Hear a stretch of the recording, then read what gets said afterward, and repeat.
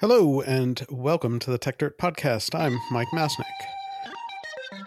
The world is increasingly technological, so we had better get methodical. Bringing precision to critical digital journalism with the singular vision of a modern monocle. Stopping the copyright bullies from pulling the wool on us. Facing and taking on all the blatant patent trolls. Document the ways that they aim to take control. Scrutinize and view their lies and make them fold. If we don't stand up to them, someone will get hurt. To grab a shovel and dig up the tech dirt. If we don't stand up to them, someone will get hurt. To grab a shovel and dig up the tech dirt. I don't know if you've heard or not, but apparently Elon Musk signed a purchase agreement back in April to buy Twitter for $44 billion, which he insisted at the time that he could afford all by himself. I think it was big news at the time, but it appears that a couple weeks later, Musk maybe sobered up or something and realized that he'd perhaps taken on a little bit more than he actually wanted, and thus began sort of a 2-month dance of really, really weak excuses to try to get out of the supposedly binding contract that he had already signed. When he finally announced that he was calling off the deal using what I feel was a somewhat transparently laughable pretext having to do with spam on the platform, which I will note as an aside is not actually a reason he can call off the deal. Twitter's board chair, Bret Taylor, announced on Twitter, of course, that the board was committed to closing the deal and that he'd be taking the case to the Delaware Court of Chancery, where he was confident that Twitter would prevail. Suddenly, lots and lots of people became deeply interested in the Delaware Court of Chancery, as well as the concept of specific performance, which is what Twitter is demanding in that court, and which was agreed to in the, again, apparently binding purchase agreement. While plenty of people have expertise in how the federal courts work or how certain state courts work, the Delaware Court of Chancery is something of a unique beast, I think, and one that many did not really understand, including myself. I sort of had to do a crash course in trying to understand it. Now, enter Chancery Daily, what I think had been more of a perhaps narrowly targeted publication, mainly for lawyers practicing in the Delaware Court of Chancery, on the assumption not that many other people were that interested in that court. Chancery Daily suddenly became a key player in explaining just what the hell was going on in the Twitter versus Musk case. Chancery Daily, the publication, quickly set up a new Twitter feed. Apparently there was an old one that was mostly unused, I think, and then started tweeting out long, really, really interesting threads, providing all sorts of useful context and analysis of what was happening in the case. Chancery Daily was also, I would say, a somewhat expensive publication for everyday users, and they have also now set up a much less expensive Substack for those who have a more general interest in this case. So I wanted to talk to someone from Chancery Daily to better understand the Delaware Court of Chancery and maybe some of the finer details of the Musk Twitter fight. So here we are. I will note, however, that the Chancery Daily has chosen not to reveal the names of its staff and thus is appearing on the podcast today without revealing who they are. Or going by the name Chance, I guess, is the nickname we've chosen. So welcome to the podcast. Thanks. It's great to be here.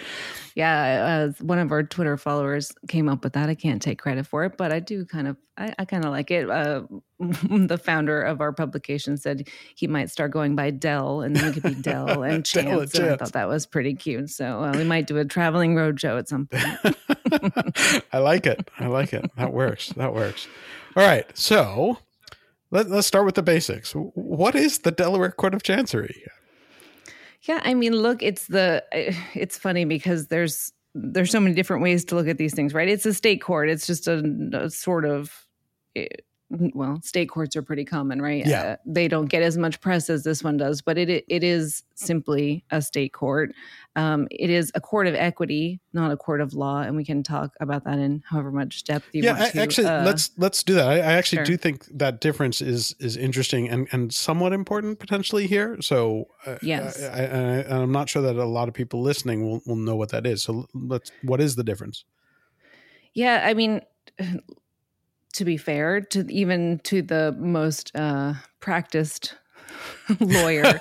The distinction has some interesting complexities, right? So the traditional way of understanding it, well, first of all, there are many, many very self-referential definitions of a court of equity, which is one that can grant equitable relief, which is certainly not a useful way of defining anything. But the sort of lay distinction that you can make it at a very reductive level is that a court of law,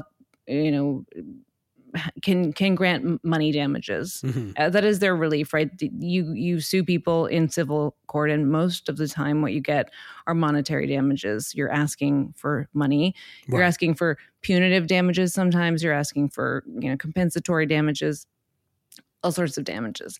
A court of equity is really in its at least theoretical form, intended to set the parties right. So either keep them at the status quo, if the status quo is what is equitable, or to return them to some status quo ante, time, the thing that was before. If that is the equitable result. So, in this court, the history is long and storied of how we ended up with a court of equity in Delaware. You can read the history on the court's website if you really want to go all the way back to 1792. And there's some, interesting sort of socio-political factors that gave rise to this court's existence. It's obviously, or maybe not obviously, but it is a sort of holdover from the British system. Chancellor just has that vibe, doesn't it? It's a very Englishman with a wig vibe.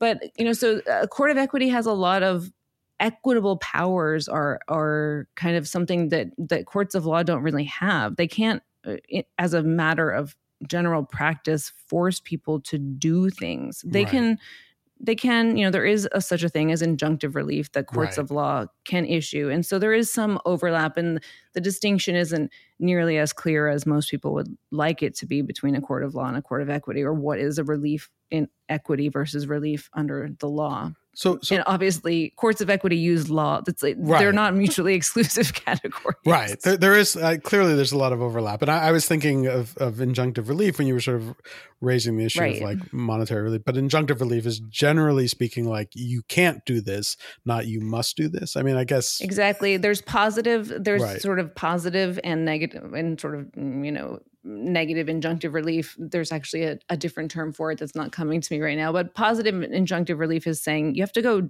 affirmatively do something. There's this, quasi-famous or niche famous case from the Delaware Court of Chancery where two really wealthy Delaware families got in a fight about some trimming of hedges, and the court didn't only order the hedges to be trimmed. The court actually went and made an on-site inspection, which is very, you just like you see on TV. Like there's this K-drama that I love, The Extraordinary Attorney Woo, and there's always these on-site inspections, and I'm just like, when would a judge ever go out to inspect a plant or something? This literally was not a plant like an industrial factory. This was like a plant, like an actual plant, and he went and inspected it to see if it had been trimmed.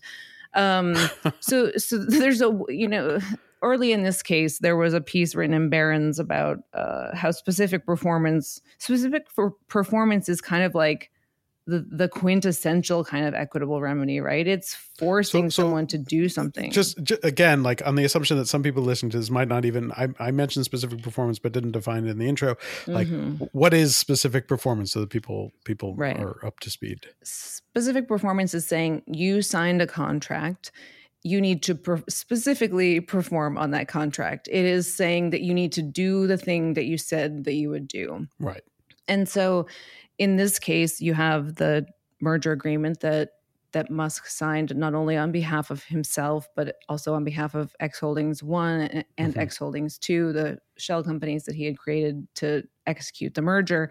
And Twitter is saying, look, we simply want you to perform the things that you said you would perform and purchase, do the merger, please. Right.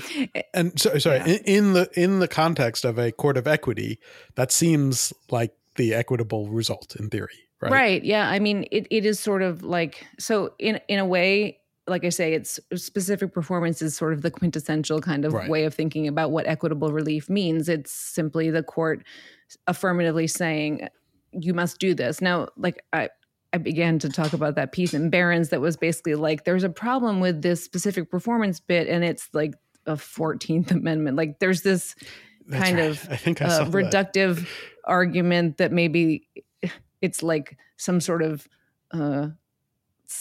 not slavery, but like that there is this kind of Right. like I remember the piece. Yeah. yeah. Whereas, So- I don't remember the exact argument, but it was like, wait, what? There was some sort of like, you can't force a human being to do it because, Right. I'm not even going to get into it, but yes, I remember. Right, exactly. There's some like very high concept kind of piece that you could Right. think of issue with that. The problem being that when you're talking about a company, or you're not talking about making a human even go trim hedges. You're saying, hey, look, if you don't want to go trim the hedges, you hire somebody Right. to go trim the hedges, right? Like you don't have to. The court's unlikely to say you specifically have to go do this as a human being, but it can certainly say, hey, this company that you signed on for, or the X Holdings must do Right. X, Y, or Z. That it doesn't have the implications that I think people think it might have. And specific performance is not it's not as common of a remedy as you might think, but it is a common term in merger agreements. There was some study that was submitted as part of the record in a case that will probably come up, which is the Decopac, the Snow Phipps case, where Chancellor McCormick, who is the one overseeing this case, the Twitter versus Musk case, she granted specific performance in that instance. And there was this, I think it was like a 2018 KPMG report or something put into the record there, just listing all of these just pages and pages of chart of all the merger agreements, of all the mergers that had happened over the past however many years, and how many of them had specific performance clauses. And it was quite striking to see it as a mergers and acquisitions tool, that it's incredibly common. Now, it doesn't come to the courts and become an issue that frequently. And so there isn't as much case law on it as you might imagine. But also it's not that uncommon. So it's like, there's a little bit of weirdness because the Snow Phipps case that was decided in 2021 by Chancellor McCormick is such a clear case where she granted specific performance that it kind of makes it seem like it's easy to read that case and then think, oh, well, that's the obvious result here. And I think that because actually it appears that they took the provision in this contract from the language from the Snow Phipps contract. Now, I don't know what the actual, provenance of that term is. I don't know if it's simply that it's the seller-friendly term in the default, database of seller-friendly terms in merger agreements, but the language is strikingly similar. And there is some kind of whispering among the M&A community that they were relying on the Snow Phipps decision. Look, if you're a good lawyer and you're a transactional lawyer who's writing documents like this, you see a decision like Snow Phipps and you say, okay, well, great provision that worked there. So like, why wouldn't you take it and use it? It's either that or it's just such a standard provision around this concept that they happen to be the same. But, it is striking that that the language is almost identical and that it was Chancellor McCormick's case, right? So it's like it puts a lot of weight on that decision, as precedent, like as a solid precedent. Now we're talking here, and I want to be clear because this has gotten very confused on the interwebs. I'm talking about what remedy. Specific performance is a remedy, is a thing that the court grants after they find they say, okay, who wins, who loses on the merits, right? Twitter wins. What do we do now? And specific performance is the remedy that Twitter is asking for. So there's two questions. There's, does Twitter win on the merits? Right. And then there's, what is the remedy if they win? And my key point that I made that was, wildly misinterpreted by some people, but that's Twitter, is that specific performance is the likely outcome if Twitter is successful on the merits here. And whether Twitter is successful on the merits here is a separate question. Right. I think they have a strong case, but on the merits, but specific performance as a remedy is just, there was Professor Robert Anderson did just write a little piece that he put up on SSRN yesterday, I think, about he's kind of the designated contrarian. He's like the designated survivor, but for the, the contrarian position, saying why specific performance might not be as apparent, as obvious of a result as everyone is saying. So there's people on all people on all sides of this, but yeah, and all sorts of cases can turn out all sorts of ways. I don't think that, exactly, but I assume that it doesn't come up that often because most times when merger agreements are signed, they go through with it. That's right. Yeah. There's so many cases where they just sort it out, right? It is not inexpensive to litigate, and it's not inexpensive to litigate in the Court of Chancery. I mean, it's a high quality court with incredibly sophisticated jurists presiding over the cases. The lawyers who practice there are incredibly specialized. Like you say, the Chancery Daily has been serving them for the last decade with an incredibly technical view on every single thing that happens in this court. And it's a small court, right? There's only ever been like 6,000 some people that have ever been admitted to the bar in Delaware. Wow. That's like 1 year of California bar admissions, right? So we have a small bar, like it's a small group of individuals, and that includes people literally hundreds of years ago who are long gone. Right. So it's a small bar. It's Delaware requires local counsel to be not just like make an appearance or not just introduce their outside counsel. The Delaware courts really rely on Delaware counsel to help manage these cases. Like, we are considered officers of the court in a real way that I don't think is quite applicable in other courts. And I don't think that it's necessarily taken as seriously as it is in Delaware. Right. So that makes the quality that the court is able to operate at so much higher, because they basically, everyone who is admitted to the bar in Delaware is, I think there's a genuine, I mean, at least I feel it, and I know most people do. There's a genuine kind of, we have an obligation to be an officer of the court and to assist in, the finding the just outcome. And in this court, that means what is the equitable outcome? That means what is the fair outcome? And, it's, you can see from the way this case has gone that every little thing is going to be fought over in a $44 billion transaction, right? Every little blessed thing. And, there are dozens of lawyers working on, I can't even fathom the amount of lawyer hours and paralegal hours and staff hours that are going into the litigation of this case. Like, it's mind boggling. Yeah.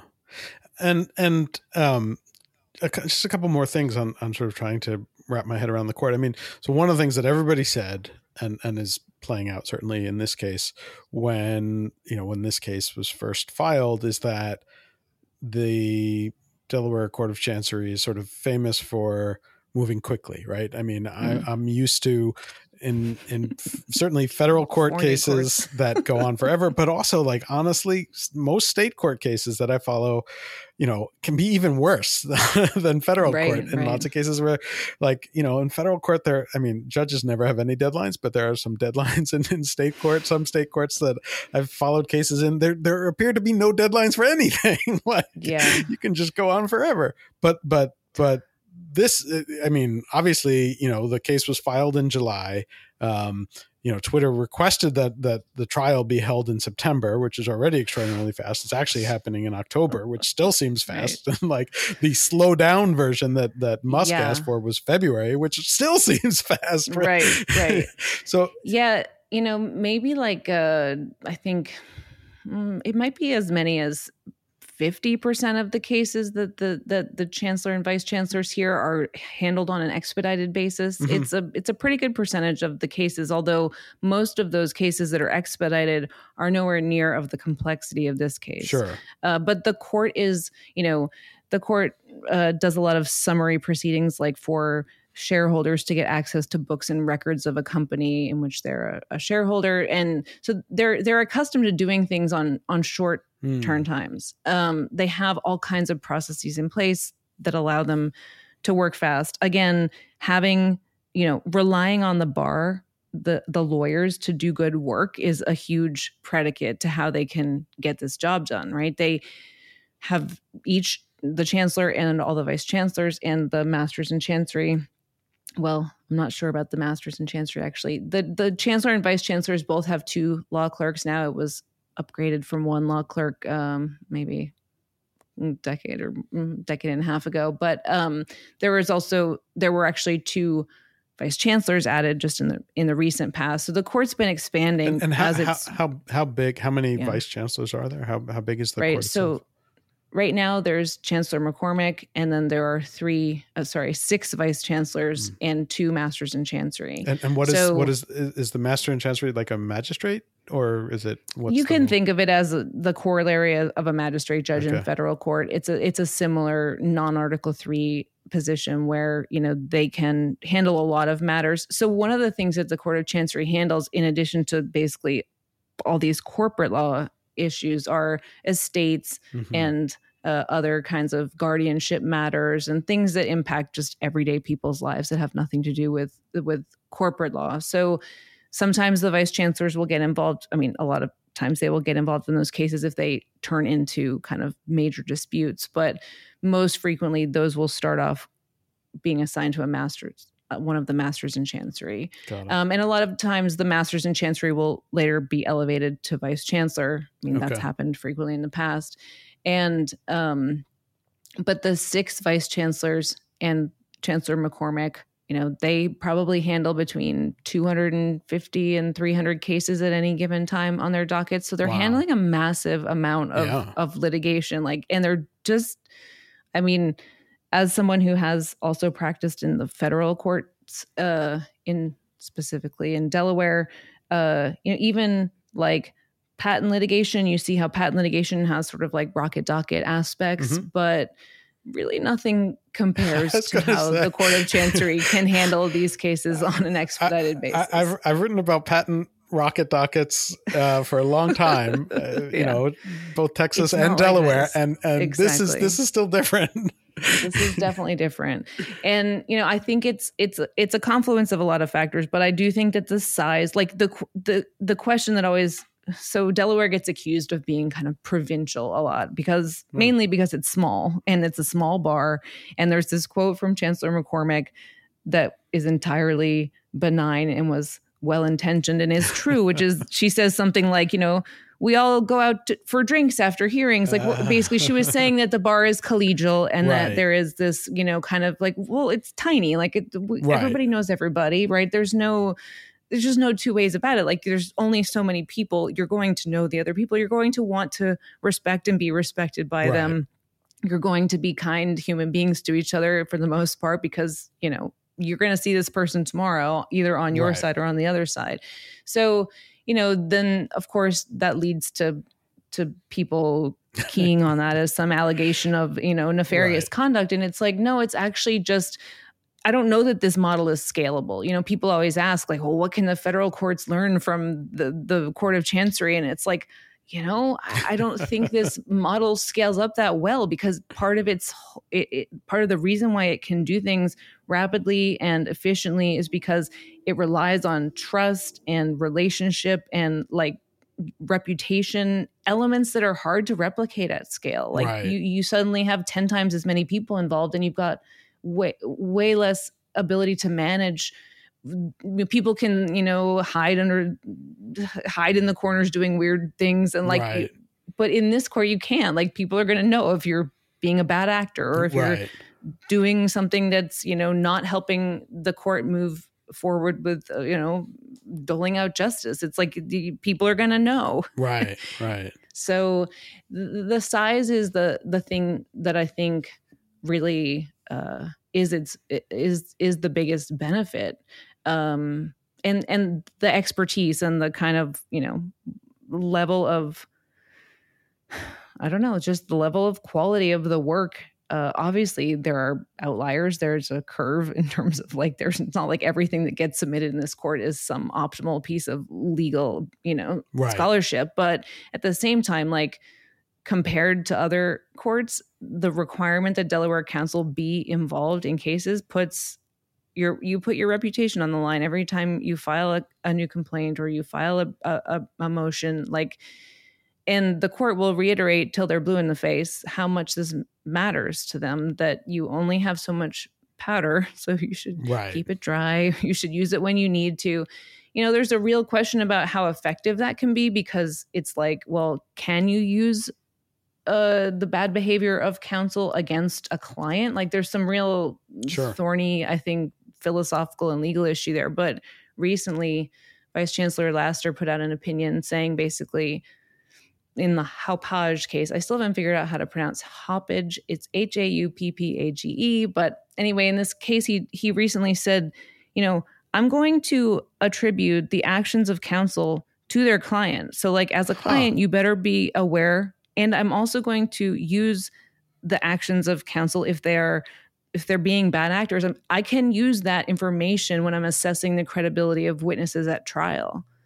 And so it's like it's really the first time in recent memory where you've seen like, how can this reputational threat have teeth? Like how can we legitimately, you can't just like hold a grudge against the, a party because the lawyer acts like a jerk. Like that wouldn't be equitable at all. But it is like a thing that needs to be navigated in terms of like, well, okay, but you can't also just have lawyers acting badly all the time with no consequences. Right. So, this is an interesting kind of argument on his part, saying, look, I can use this information. Like I can take these actions and I can do something with them, which is that at trial, when I'm trying to listen to what the client has to say or whoever's on the stand for the party, like I can take into consideration when I'm assessing their credibility that they have acted a fool for the last 6 months in filing motions that were unjustified or whatever else. So, it's interesting in the Twitter versus Musk case. It's a question to me how much of the trial testimony is actually going to be needle moving. I mean, I wonder, well, Musk's deposition will be 2 or 3 days we hear now, but it's like, you wonder how much of the actual trial testimony is going to be meaningful to the legal issues. It's kind of a question in my mind. In this court, we don't have like some Law and Order kind of trial situation. You have, first of all, the thing I didn't mention earlier about the Court of Chancery is that it's a non-jury trial court. Right. So you're never going to have a jury trial in this court, and that is an exceptional benefit, in my opinion. No offense to the entire jury system, but it really streamlines things to have an educated jurist as the fact finder and the finder of law. Right. It allows you to proceed so much more efficiently. And it also makes trial very different. Like I don't know how many people have watched a Court of Chancery. Well, they used to be some, for a brief moment they were videoed, but that no longer happens. So I know, right? It's public access is kind of but the trial is mostly just witness testimony in front of the judge, and the main use of the trial for the judge, I say the word judge, but we're technically I don't want to get people in the habit of referring them to as judges. But yes, the chancellor or vice chancellors, they're basically assessing witness credibility at that point, because there is pretrial briefing that is done in this court, right? Which is not unstandard. But in this court, you really put all of what you've got in your pretrial briefing, but then there's also post-trial briefing. So you put all the witnesses on, and then you do post-trial briefing before the court ever puts out an opinion in most cases. Interesting. So sometimes there's even post-trial oral argument if the court has specific, like in DecoPac, there was post-trial oral argument on certain issues. If the court still, if they get the post-trial briefs and then they still have questions, then they'll bring the parties back in for post-trial oral argument. So it's not, that's where you do your opening and closing argument kind of deal. That's where you tie your case themes together. It's not like you're doing all of that necessarily in the same kind of way as you would in federal court, or certainly not the same way that you would in a jury trial. Right. But it sounds like, it sort of, all of that fits together. The story that you tell sounds reasonable, right? If you're trying to sort of like figure out what is the right result, what is the equitable result, that the combination of the things you were talking about, having the sort of small community where people know each other and the ability to like post-trial briefing, calling people back for further arguments, where it's like, this is an attempt to actually get it right, not to allow like just sort of like game playing to like determine the outcome. That's right. And it's interesting because the court has from our perspective at the Chancery Daily, like we're trying to cover everything that goes in and out of this court. And so it can be slightly frustrating sometimes, the degree to which the court allows the parties to kind of craft their own litigation kind of situation to tailor to the needs of the case. So like there aren't, a ton of limitations on how briefs are filed, or, there are rules, there are guidelines, there are both a set of rules and a set of guidelines. And there's obviously best practices and that sort of thing. But the court is incredibly flexible, again, like you say, in a way that I don't know how it scales, because it's like the flexibility is part of what allows for it to come to the equitable, ruling in the end. But it's also, you don't just have this like, yes, you can file this motion on this day or this brief or this like parties can really drive a lot of that by negotiation and even by, pulling the court in helping with making some of those decisions. But it means that, cases aren't cookie cutter in any way. Like they are not litigated in any sort of like, of course, like I say, there's standards and there are rules and there are guidelines. However, compared to other courts, it's like, it really is handcrafted. It's very bespoke litigation in a lot of ways that drive me a little insane when I'm trying to like, exactly, artisanal. That's right, though. That is how it is, and it's an important part. I think it's an important part of the ethos of the court, that the parties get a say in how their cases are litigated. They're not being top down kind of forced into some like I say cookie cutter kind of framework. Yeah. Oh, that's fascinating. It's really interesting. And it's like, you can see how like both the points that you've made where it's like you probably get better results, but also it probably just isn't scalable for most other kinds of courts and cases. So one question, and you, we were talking about specific performance and everything, and I've seen a lot of people sort of go back and forth and So one thing that I think has been confusing to a lot of people was that in the purchase agreement for Musk buying Twitter there's like the $1 billion breakup fee. And a lot of people assumed incorrectly, and lots of people tried to correct this very early on. He can't just walk away and say, here's $1 billion. But now there is some discussion about saying that like the only things that the court can do here is either order specific performance, pay up to $44 billion, or say do the breakup fee, the $1 billion. But from what you're saying, I'm wondering that doesn't sound right. If the idea is like to create the equitable result, it sounds like there's a lot more on the table. Is that correct? I think that's a totally fair read of sort of the vibe of the court and of the reality. And I think that it trips a lot of people up because, and a court of equity doing what a court of equity does is going to trip a lot of people up in their thinking because it's unusual, right? To have a court that's really invested in coming to the just and equitable outcome, no matter what all of the, minutia and particulars are of what are they allowed to do? No, they have broad discretion in coming to the equitable result here. And, It's such a mess in that whole $1 billion or maybe $2 billion termination fee. I mean, the way that the contractual provisions interrelate is just an abomination. I mean, it's like it's a disaster in there. And I still see like there's like a whole new wave of people every week who come into our feed just being like, oh no, he can just walk away for $1 billion. And I'm just like, oh my God. I mean, look, it's not because I have any hard feelings against Elon. It's not because of any other reason than that's not really likely to be the outcome. Like it's not likely that, first of all, it's not likely that the court will feel constrained per se to some inequitable outcome, right? And it does feel a lot like there are ways in which a $1 billion walk would be a very inequitable outcome for a company that has had a lot of upheaval and a lot of disruption based on this, what was arguably a fairly hostile kind of takeover.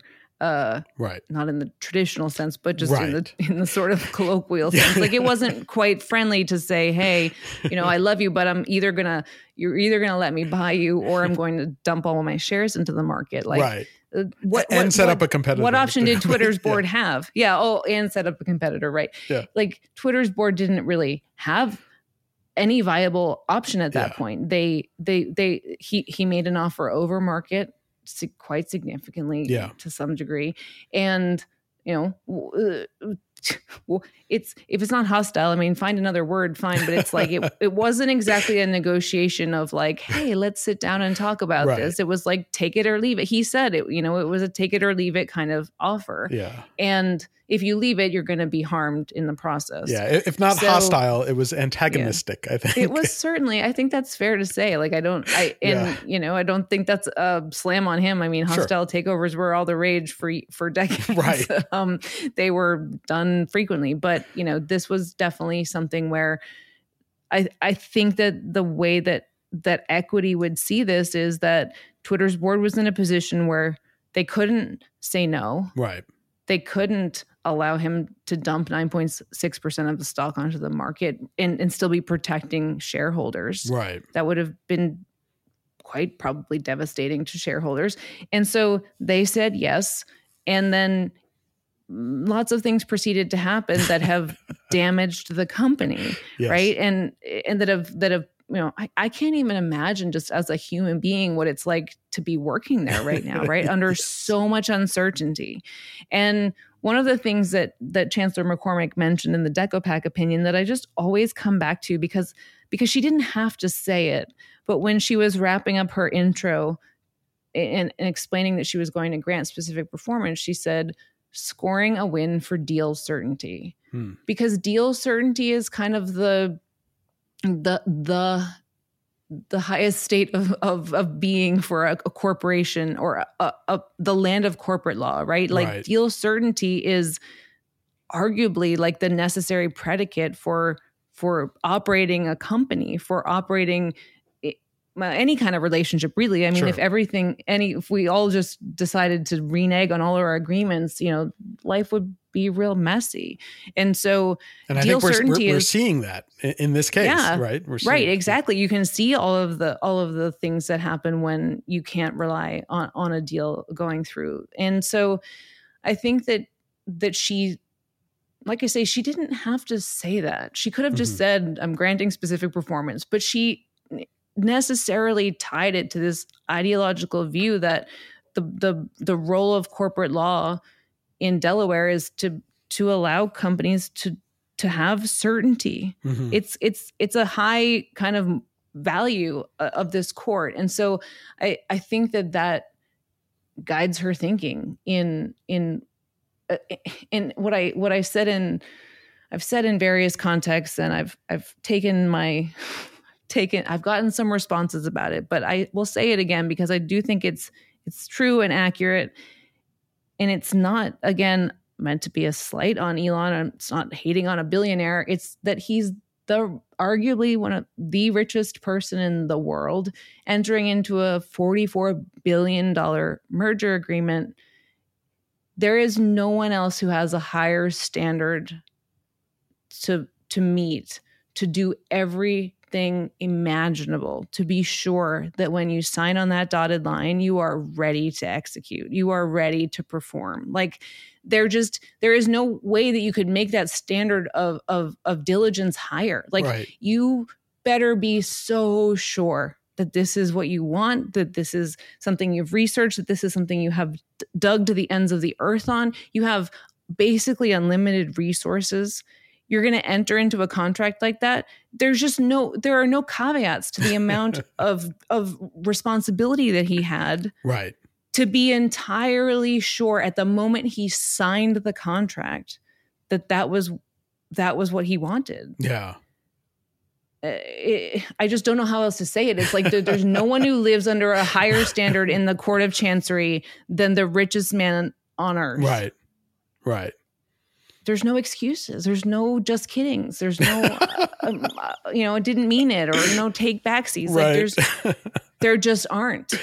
Yeah. No, I mean, it's kind of incredible. And like, I mean, there were all sorts of ways if he was concerned about certain things that, where it's like, I mean, obviously everybody talks about like the fact that due diligence was explicitly waived in the deal, but like they could have signed something that was slightly less binding, right? I mean, sure.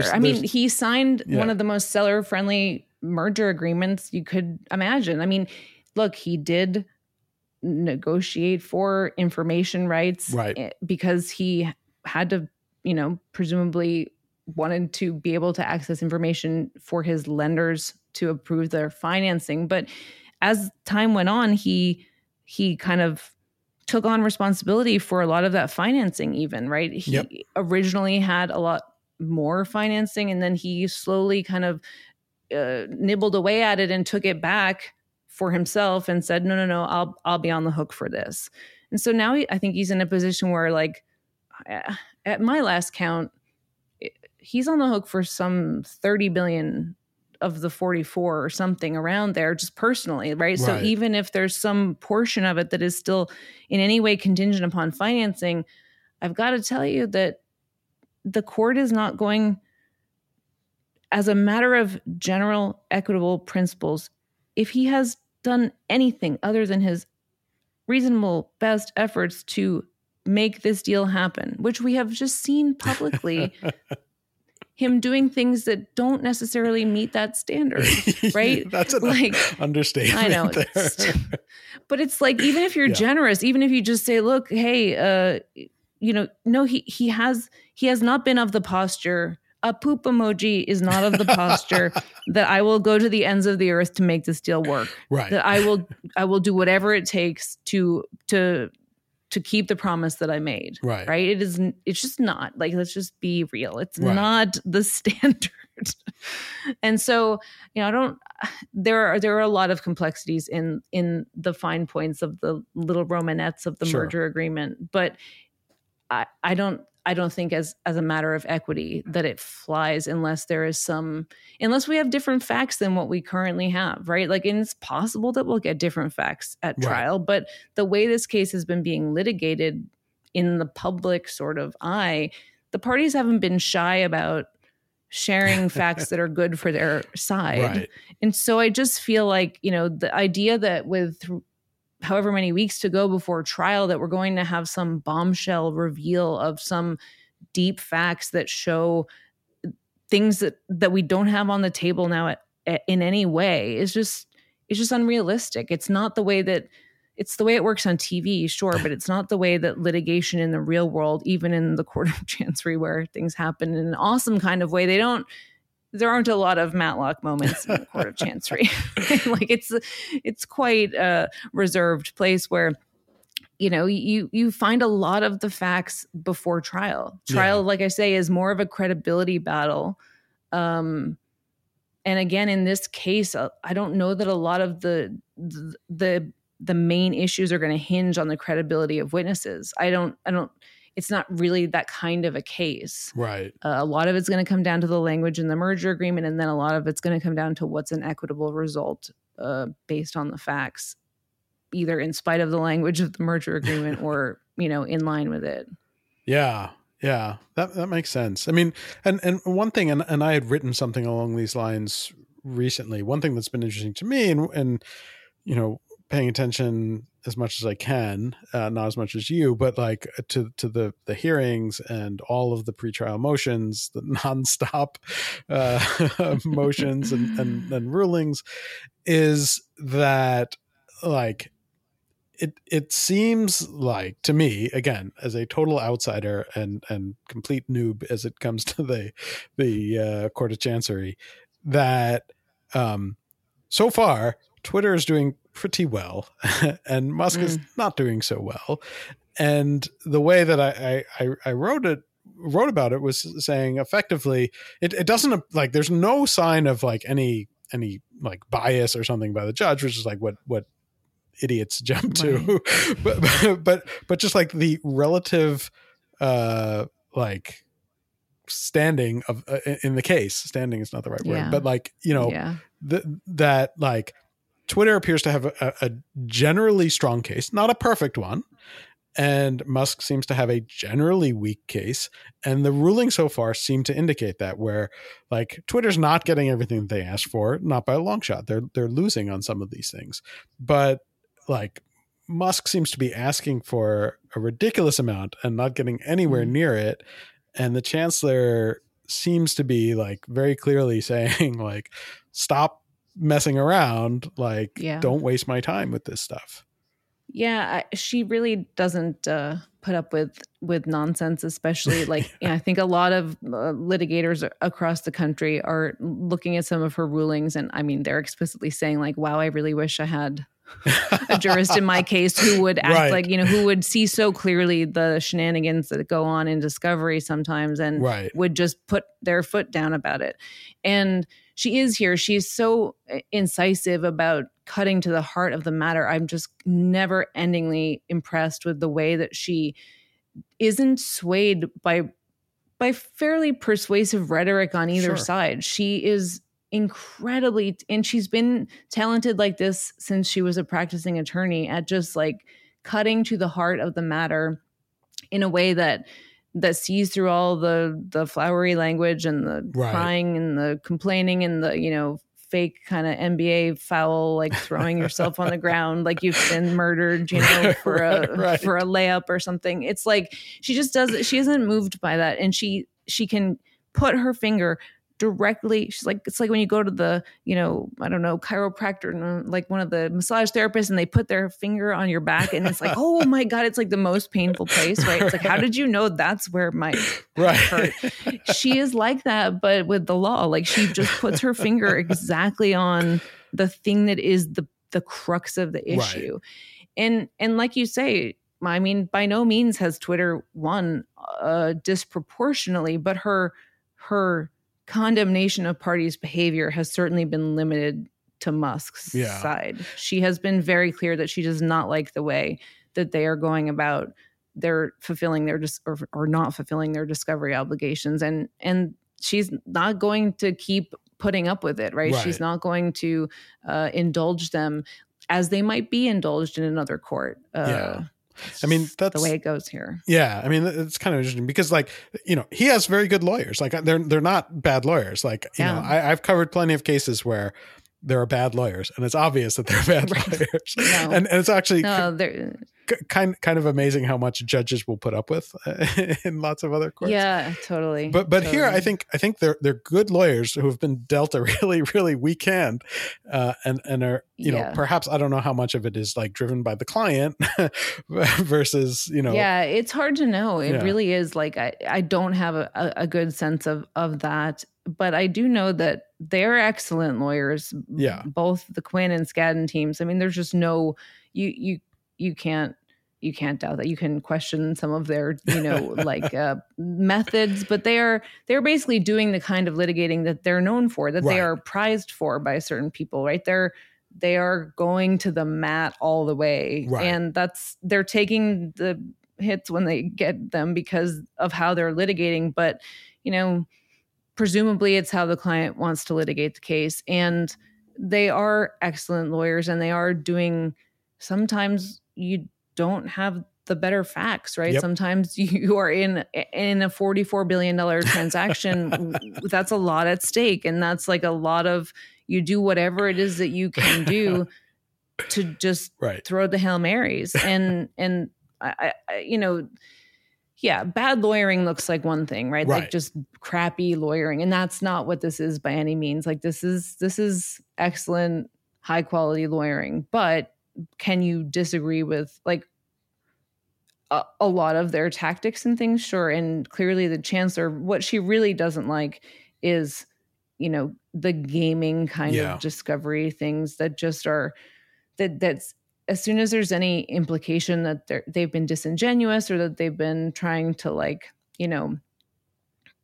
just misrepresent anything, even in the smallest way. And I mean, I think like with this, there was one where they just got themselves in trouble by maybe just miscommunicating. I mean, I can't even fathom the volume of emails and the length and I read some of these exhibits that are attached to the briefs, and it's like, it'll be 5 chains of emails between these lawyers. There's probably 500 going around this case to all the team. And I can't even barely get through one thread without just literally wanting to rage quit the law forever, because it's like, this is misery. This is absolutely the worst part of being a lawyer. This is just the negotiating discovery, and discovery disputes is a horrible, horrible experience for everyone involved. There is no two ways about it.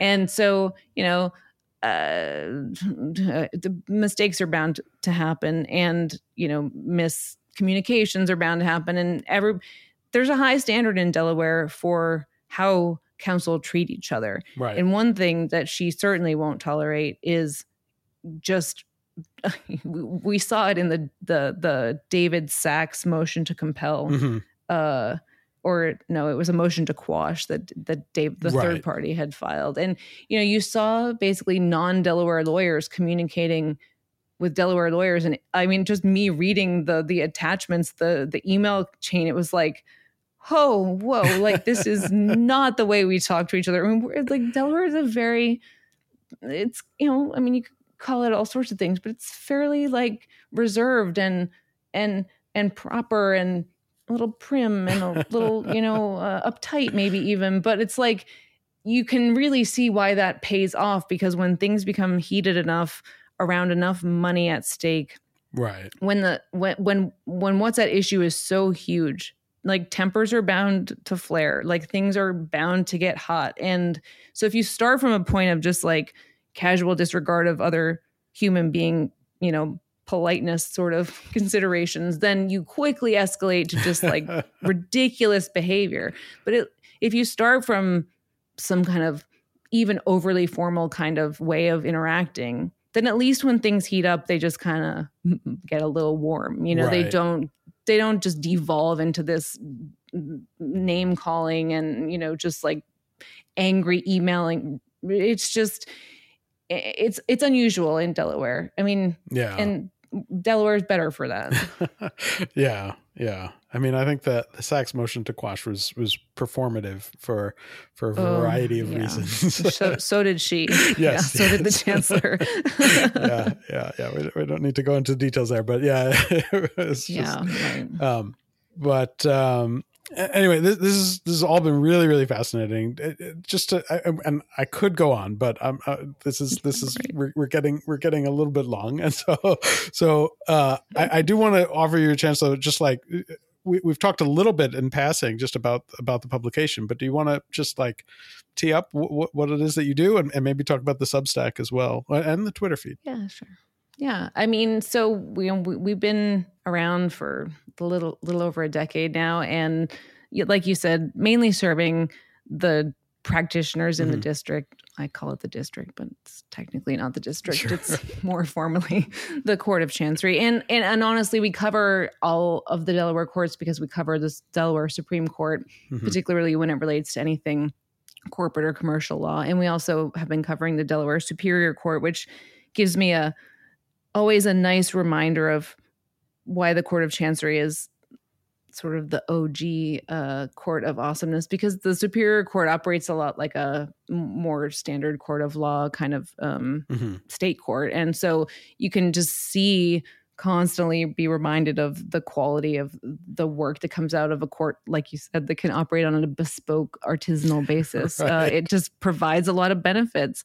But anyway, we've been serving that community of practitioners for the last decade, basically, and also serving, trying to serve the judiciary itself. And academics, we provide free subscriptions to members of the judiciary and to academics. But we do offer paid subscriptions to the people who are, we charge approximately 0.01 billable hours per month, which we think is a fair trade. Good way to do it. Yeah. Maybe it's 0.001. No, it's a fixed fee, but still. Sure. But that publication, our daily email publication, is obviously mainly tailored to practitioners who are way in the weeds, who right. are, obsessed with the fine points of the legal minutia. We cover the court's calendar and all of the complaints that are filed and all of basically everything that happens in the court. And then, like you said, when this case came around, I thought, well, maybe we should fire up that Twitter account. And it just seemed apropos given the parties in the case. Yeah. And, then long story short, here we are. And we've always had a desire to serve a sort of more lay or pop culture kind of version of what we provide to lawyers. We're big nerds, right? We're like, we love this stuff on a right. very weird personal intellectual basis. And I personally have kind of a life mission of like bringing nuance to the people, right? Like, I just think that nuance is so lost in the world right now. And to me, it just is the problem. It is the fact that we are so reductive about everything, and the way that we talk about things is killing society in a real way. Like it's so difficult to communicate with people that we disagree with, in part because we're not operating on the same set of facts, and in part because we've lost all ability to have nuance, to hold two ideas that are somewhat contradictory in our minds at the same time. Yeah. Like, I just think that's key to being a good human. Yeah. And so for me, it's been, really fun developing a community on Twitter. And at some point, Twitter got a little unwieldy for handling the amount of like the volume of information that I was putting out there. So we did decide to start a Substack to fulfill sort of some of the, give longer form content a place to live that's more meant for people who are, and a lot of our followers are lawyers, but a lot of them are lawyers in different districts or different right. courts, or, even different fields of law. But a lot of them are not lawyers. A lot of them are just like people who've always had an interest in the law. I think there's actually a huge community of people who have a real deep interest in the law and who have an intellectual curiosity about the law, but they just don't have any outlet for it other than some, kind of not great, like TV shows, or like, right. things that are like just not informative in any real way, or don't allow people to use their minds to actually think through deep issues. And so it's been super fun developing this community, and I don't know what's going to happen. Like, after this case, it's so fascinating to think like, well, every few years there's a pretty big case in the Delaware Court of Chancery. But to me, it's always this interesting, like every case that we cover, multiple opinions every single day in our legal publication. Right. And so it's like, it's very odd for me to be so focused on a single case for this amount of time, right. but it's also been fascinating. And I'm just grateful for all the people that have supported us and, have made it possible. And it's been a wild ride, and it's not even, I was just thinking yesterday, like, it's not really even started yet. Like, that's right. We've still got time to trial, and then we've got trial, and then we've got appeal, and then we've got, oh my gosh, we could just go on forever. Yeah. Just really quickly, how does the appeals process work actually? Yeah. So like I mentioned before, there's this, the phenomenon of post-trial briefing is not something that happens in every court. Mm-hmm. As you mentioned, it's partly because of the fact that there's no jury, that the whole dynamic is different. So after trial, Chancellor McCormick will call for post-trial briefing. Like I said, in some cases, there will be post-trial oral argument, which would most likely happen after she receives post-trial briefing. I think a lot of the timeline around that is going to really depend on how hard Twitter wants to push for speed. Because normally, like even in the KK case where there was this expedited proceeding, the KK wasn't actually on a super accelerated timeline. There wasn't quite due to the dynamics of the case, there wasn't quite as much urgency, you could say. But even there, they took like a month for post-trial briefing. I'd say, normally that's a fairly standard amount of time, maybe even longer. Well, certainly longer in some cases. But, here it's hard to gauge. It's like, how fast does Twitter want to be on the hook for completing post-trial briefing? Probably she will take their argument into consideration because they are the ones with what she has made clear she thinks is the risk of irreparable harm during any kind of delay. So it's like, well, did they say, hey, we can get this done in a week or something? I mean, I don't know how crazy did they go in terms of pushing that. But anyway, there'll be a period of time after the trial ends on the 21st that will be for the parties. They'll be just off working on their post-trial briefing. And then she'll receive the post-trial briefing. She'll either call for oral argument on it or not. Then she will put out her ruling. She's put out a 100-page ruling in a weekend before, but I don't know that, she does amazing things, but I also don't know, how fast that can go. I would say in KK, again, it was about a month from her post-trial oral argument to her opinion. Okay. So, depending on how you parse that timeline, you might be at the end of the year before you get the opinion. You might, if everybody is like on their guns, like you could see it getting done by the end of November. Right. But again, that would be like superhuman.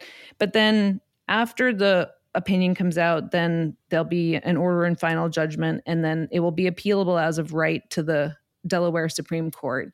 And then what the Delaware Supreme Court does with it from there, like, where there's a whole other, this is the can of worms that I've been eating from lately. There's a lot, there's a whole other world to think about in terms of, like I said before, I think the DecoPac case is like, it's such a great example of McCormick's thinking on specific performance, but it's settled after her post-trial opinion came out. So it never got appealed. And so like, there's also a case that is going to be heard at the Supreme Court. The level 4 Core Power Yoga case is going to, on the Wednesday of trial in the Twitter versus Musk matter, the Supreme Court is going to hear a case on specific performance. Wow. That was decided last year that could technically like implicate issues in this case. It's crazy. And then in November, not to just keep everybody, hooked to our feed, but like in November, we've got the Tesla compensation trial. Oh. And in the middle of the Tesla compensation trial, the Supreme Court is going to be hearing the Solar City appeal. So it's like just Musk all 24/7. It's just never going to end. In Delaware. Incredible. It is never going to end. So, so then the appeal, like I say, could take, they've done interlocutory appeals as fast as, they turn like elections cases and things of, super, super importance. They can turn them around super fast. So that appeals process could last, could go quick, could last a couple of months. I really think that everything is back to the trial court and done well within the outside financing date in April. I don't think there's any chance that the Supreme Court just says, nah, tough cookies. You can wait. I think they will participate at the requested pace. Wow. So, all right. Well, yep. Fascinating stuff. If you are not already following the Chancery Daily on Twitter, you should. It's a really great account, and check out the Substack as well. And we will continue to watch this, and I will continue to learn from you as we go through this. It's been super helpful. I think this discussion was really, really helpful as well. I learned a lot. It was pretty enlightening. And so thank you very much for all that you do. Of course. And for taking the time for having us. To have this conversation. And thanks to everyone for listening as well. And we'll be back next week. To grab a shovel and dig up the tap. If we don't stand up to them, someone will get. So grab a shovel and dig up the tap. If we don't stand up to them, someone will get hurt. So grab a shovel and dig up the tap.